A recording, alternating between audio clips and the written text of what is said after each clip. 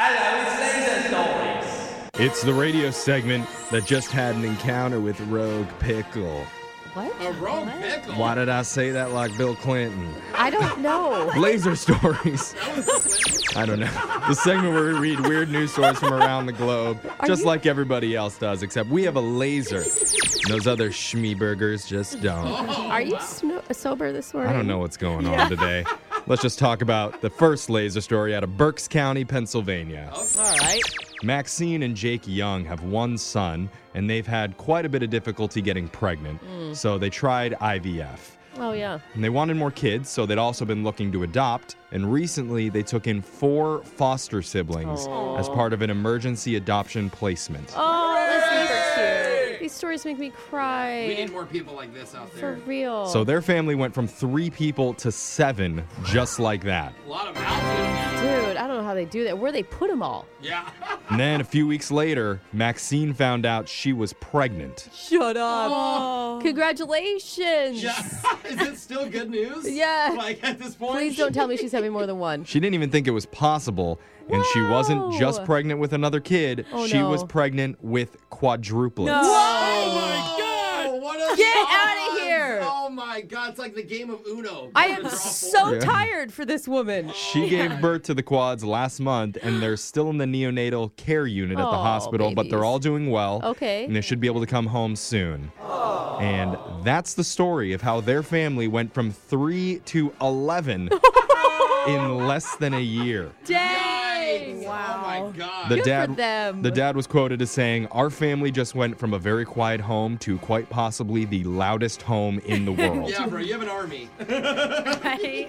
This next laser story is out of Shaftesbury, England. Shaftesbury. A 36-year-old man named Devon Ellerby came home from work the other night, and something was bothering him. Okay. He stared at a tree in his backyard and knew he had a problem. A wasp nest was growing larger and larger. Oh, get it. You And- get those wasps, those yellow aggressive. jackets. I hate those guys. Why, Brooke? It sounds Dude. you sound like you're a little bit turned on by it. Yeah. I love murdering hornets. Yeah. I'm not He kidding. said wasp, not I wasp. love bees. I hate yellow jackets. Okay. All right. Well, It is like a thing, okay, for me. well, this is gonna make you happy, because what did Devon do? He sprayed him down. He borrowed his uncle's flamethrower. Oh, okay, that's Of not course. the plan. And he went to work. No, that is All right. it's a bad idea. You know when like women hire strippers to come over, they're usually dressed as firemen or like police officers. Brooke wants them dressed as an exterminator.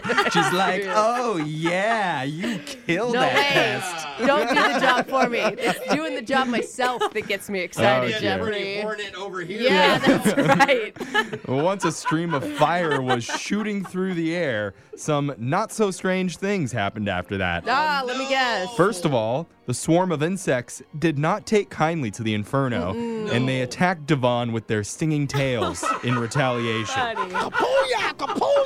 And everyone knows if you're going to get a wasp nest, you got to go in at night when they're all in there sleeping. Because if you don't go in at night, they're all off busy stinging people. Didn't know this. Get your pro tip facts from Brooke on how Don't to... use a flamethrower Okay. either. Second, the nest wasn't the only thing ablaze. The large tree holding the nest went up in flames as well. Of course. So a neighbor called the fire department. A few minutes later, firemen showed up and had to hose the tree down, risking getting stung themselves. Yeah. Ain't nobody got time for that. I mean, firefighters and I know. exterminators I'm in kind the of same excited. place, Brooke. Yeah. Bees dying. I mean, it's Not bees, Oh, okay? sorry, They're not wasps. bees, they're wasps. Bees Okay. are really important to our world, a really okay? special day for you.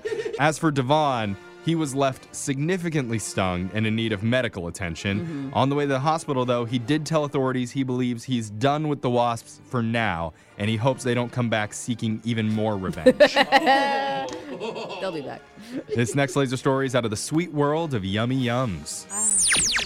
If you've got a child with behavior issues who needs to be taught a gruesome lesson, then possibly have that lesson explained to them in a song by Oompa Loompas, maybe keep them away from this next contest. Okay. I say that because a guy named David Klein is the founder of Jelly Belly Jelly Beans, and he's getting ready to retire. So he's giving away one of his candy factories, Willy Wonka style. That's amazing.